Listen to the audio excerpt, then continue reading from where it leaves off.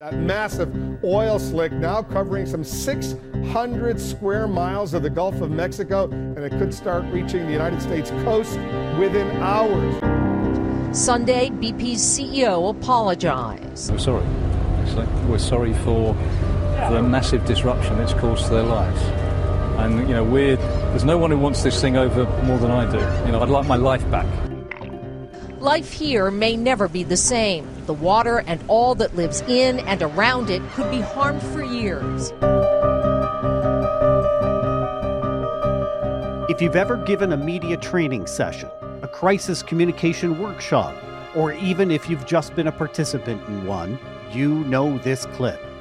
Tony Hayward, the former CEO of BP back in 2010 during the Gulf Coast oil spill disaster.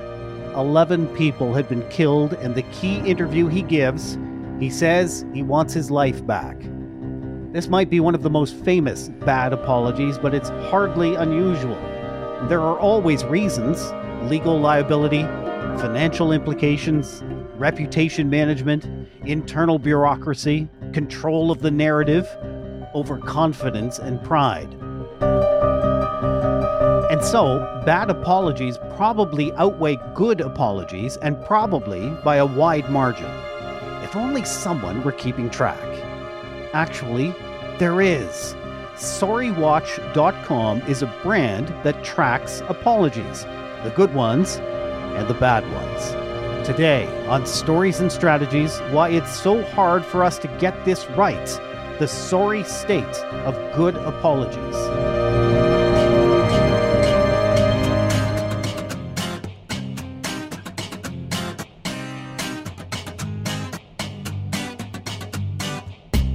My name is Doug Downs. A short note off the top. We were recently featured by the podcast directory CastBox.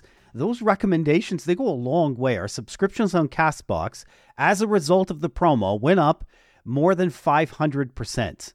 Have you looked at CastBox? I owe them this. You can download it on the App Store, Google Play, and Amazon Alexa. I really liked the interface. Smooth and simple, and obviously very popular.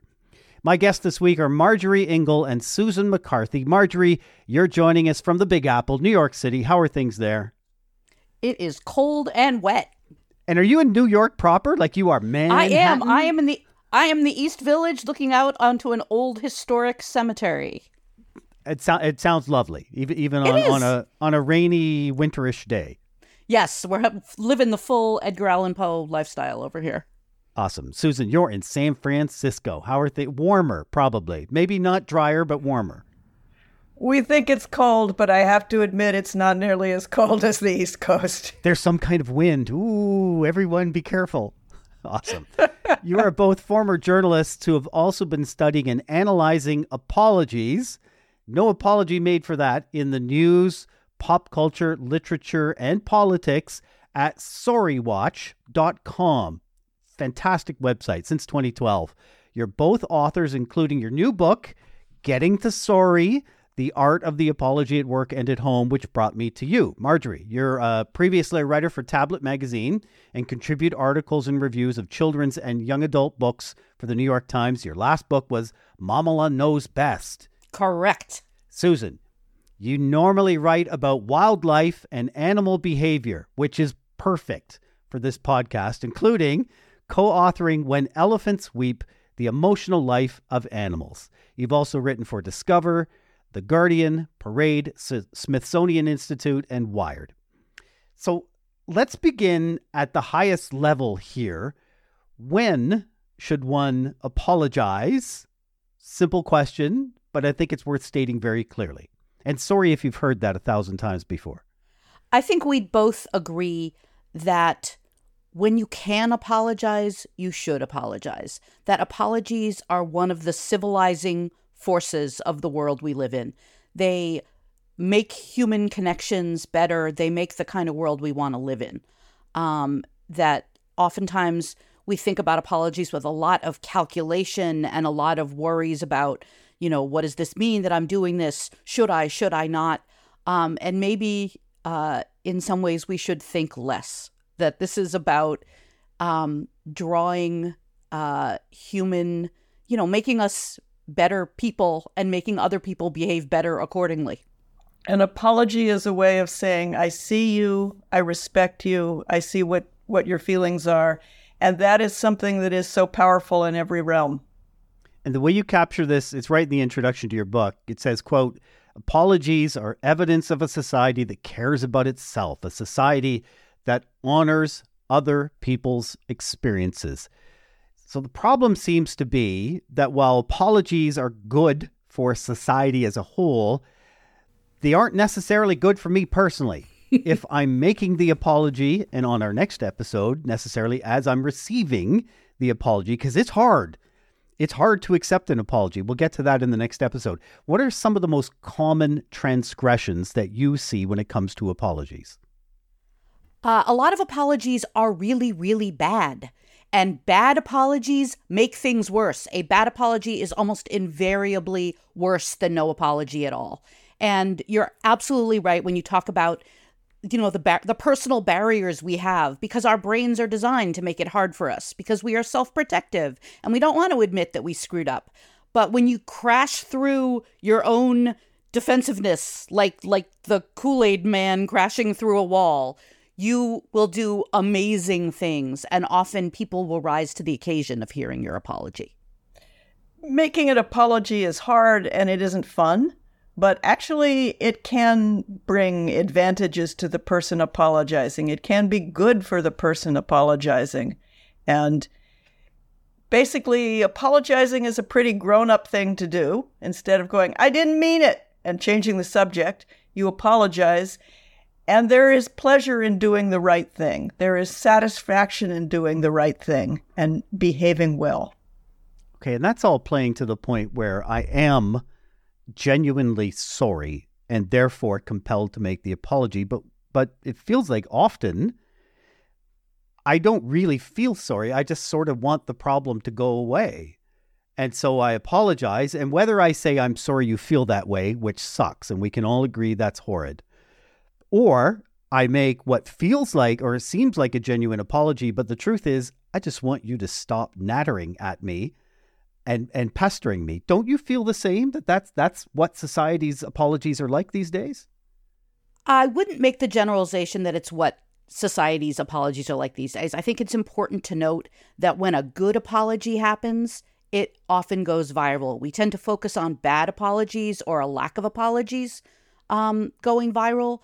But I was also thinking about a piece in the Wall Street Journal last year about the president of an olive oil company who was sorry that shipments were delayed. And he wrote this very heartfelt, very casual sounding, very not polished, not corporate sounding apology that he just sounded like a guy saying, oh my God, we screwed this up. People wanted a thing. We didn't give them the thing. I feel terrible and I screwed up. And he got a feature in the Wall Street Journal that would otherwise not be writing about his little olive oil company because his subscribers were so happy with the apology that they got. So I think it's important to remember, we tend to focus on the pitfalls and dangers of apologies, especially when we're talking about corporate apologies, but they can be a huge bonus, a huge advantage to your business if you do it right. And I think one of the phenomenon that you see in the idea that people are nagging you and nattering at you and forcing you to give an apology is when you're thinking that, you're thinking about yourself and your own good intentions and noble character, and you're not thinking, wait, well, what was their experience? What happened to them? Right. Ooh, that's different. People who know me know that we don't know you, and I'm a hero. You know my story. I'm a hero. I'm a great guy. Everyone, I don't have a phrase that we've often heard and find very weird is a racial bone in my body. There are all kinds of things that we say about. I don't see race. Exactly. I don't know what color you are right now. And all of this is about me and my own defensiveness. And again, as these words are coming out of your face, you are making things worse. So think about how a good apology would land on the people who are upset, and think about what their experience is as opposed to what yours is. So walk me through the steps of a good apology then. Okay, the first step is to apologize with the words, I apologize or I'm sorry. It's a mistake to go, well, I regret this and I was up all night suffering. Just actually say, I apologize. I'm sorry. Yeah.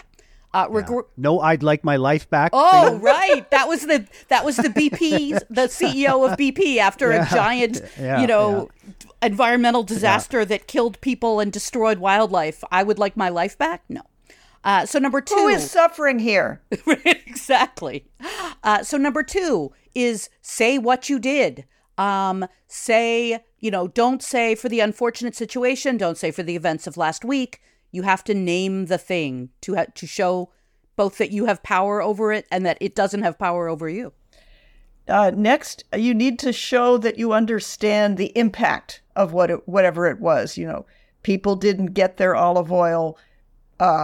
People's beaches are covered with oil and their jobs are lost. Whatever the impact is, you need to acknowledge the impact of the thing. Right.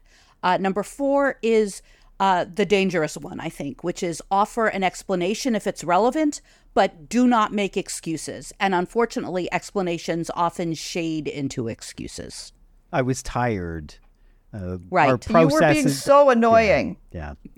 You always... We don't always get it right. Yeah. Yeah. The next step is to say why it won't happen again. We are we've written some software to make sure that we don't send that spam message out to everybody in the known world. We, are trying to, have a backup stock of olive oil in our warehouse, whatever it is. Say why it won't keep happening. Right. What concrete steps have you taken? Don't just make vague promises. Number 6 is if you can make reparations, do so. A coupon for free shipping. One of our favorite stories was OB tampons pulled the largest size tampon from the market and people were really upset. And this was in the early days of being able to personalize things on YouTube. And they made a personalizable video of this hot man singing a song apologizing for the missing, largest size OB tampon that repeated your name over and over again. And then ended with, this is when they'll be available in stores. Here is an address that you can write to to get them right now. And here is a discount coupon for you. So good. Good use of AI early on, too. Yeah, early in the day. And then there's a half step. Susan, you want to take that? Yeah, we added another half step, which is relevant some of the time, which is to say, listen. And if you're talking about the impact of what you did, you may need to listen to understand what the impact is for the other party or parties. And people really appreciate being heard. Otherwise, you may end up apologizing for the wrong thing. So and that leads into this next question I've got about the timing of an apology, because true human communication has a serve and return I love that mechanism to it. It's no good to just serve, and you can't just return because there's no one to serve. The timing is impacted because if I apologize right away to fix the narrative or rescue the conversation, the community or person I am apologizing to might need to kick me in the backside first. Correct. Before the apology. They might need to get angry because angry is an emotion. There's a place for anger in this world, rightly distributed. But they might need to do that. So the timing is delicate here. Yeah. I've heard PR professionals use the term golden hour about getting out in front of a problem. Crisis comms 101. Yep. Absolutely. And that's not necessarily the way the human brain works. So psychology professors, particularly someone named Cynthia Franz at Oberlin, has looked at the timing of apologies. And often, when you are doing that rushing thing, it comes off as trying to paper things over. It comes off as self-serving. So she did an experiment in which someone screwed up and either had the opportunity to apologize fast, or to let the other person vent for a while before apologizing. And when the other person has a little opportunity to vent at them, the apology that the the harm doer makes is often better accepted. And I think part of that is the timing, and part of that is having heard what the specific complaints were. Susan mentioned knowing exactly what it is that people are upset about, and you have to listen to hear that.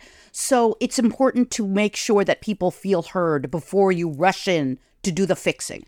It's also, you can split up an apology. If you need to react to something dreadful right away, but you don't know what happened, you have the option of saying, this isn't right. You know, our department is horrified at the thought that we might have done a raid on the wrong house, and we're going to find out what happened and we will tell you. And so you jump on it and you say, we're sorry this happened, because oftentimes a mistake that departments and governmental entities and also corporations are liable to make is, we don't know what happened, we'll get back to you. We're pretty sure we're good, but we'll let you know. People just get so mad. It's a good way of touching it and saying, we see it. We need to know more here, but we see it. And that doesn't sound right. Yeah. And we hear you is always something that people like hearing. We hear you. We're listening. We're going to do the work. We're not done here. So give me 4 reasons not to apologize. I picked 4 because it's right out of your book. But when shouldn't I apologize? You shouldn't apologize if you're not sorry. If you're you're just going to say something really phony that's going to make people mad. Yeah. And again, that's something that often seems counterintuitive to people. Of course you have to apologize. But when you apologize and you do it wrong, and you're going to do it wrong if you're not really sorry, you are going to make it worse, and you're going to end up either, having to issue more statements later, which then makes you look like an idiot, or you can be risking someone's job. There are other reasons that are sort of more in the personal realm. If somebody doesn't want to hear from you ever again, this might be in a personal relationship, and you say, I was really a jerk to you and I want to apologize, and they're like, no, never call me again. You don't get to apologize to them. If, on the other hand, this is a person who's just wants you to apologize all the time, as a power play, and that is a very real thing, forget that. The other one that we mentioned is apologizing if it's going to hurt the other person. So if you come up to someone and you say, look, obviously not just any person, and you say, I really feel bad that I cheated on you last year. Is that for you or for them? Yeah, it's a reminder in that case. Okay, let's pick some of the worst apologies that you've ever heard. We mentioned these are the famous ones, of course. The Tony Hayward one from BP Oil, and we talked about it off the top of the podcast. I'd like my life back. They had a slew of things they should have apologized for, but they learned their lesson to the count of, I think, billions of dollars in the end. But what are some of the apologies, or what are some of the apologies that stand out to you, famous-wise? I think one of the bad ones that stands out for me, oh my goodness, was the Susan G. Komen Race for the Cure apology. First, they apologized badly for a politically motivated decision to withdraw support for Planned Parenthood testing activities, and there was such a furor that they had to walk that back. And people really didn't like that. That was really unpopular, and because other people were criticizing this breast cancer charity, other people came out of the woodwork and started saying, I haven't wanted to bring this up before, but their pinkwashing activities, they spend $1 million a year suing other lesser charities for using the phrase "for the cure," that kind of stuff. And also, very notably, they spend 24% of their monies on their revenues on research, whereas Charity Navigator says 60% is a better amount to spend on the actual research to fight the disease. And so then, the great thing about shooting yourself in the foot, you've got another foot. So they put out a survey, and they sent it to a bunch of their contributors saying, basically test marketing apologies. If we said, yeah, we made mistakes, but our political opponents jumped on us and they're using it, would that make you feel better about us? If we said, we've sufficiently apologized, would that make you feel better? And of course, just dozens of examples of, how about if we said this? How about if we said that? Which must have seemed like a smart idea at the time, but... where's the loophole is what they're looking for there. Yeah, exactly. Where's the escape? Yeah. And did that get leaked? It got leaked. They immediately withdrew it and said that was a totally normal thing to do. But the combination of these two things caused their ratings on Charity Watch to go down from 4 stars to 2 stars with the amount of trust that people felt in them. They lost millions of dollars. They are still laboring to get their reputation back where it was in 2013. Marjorie.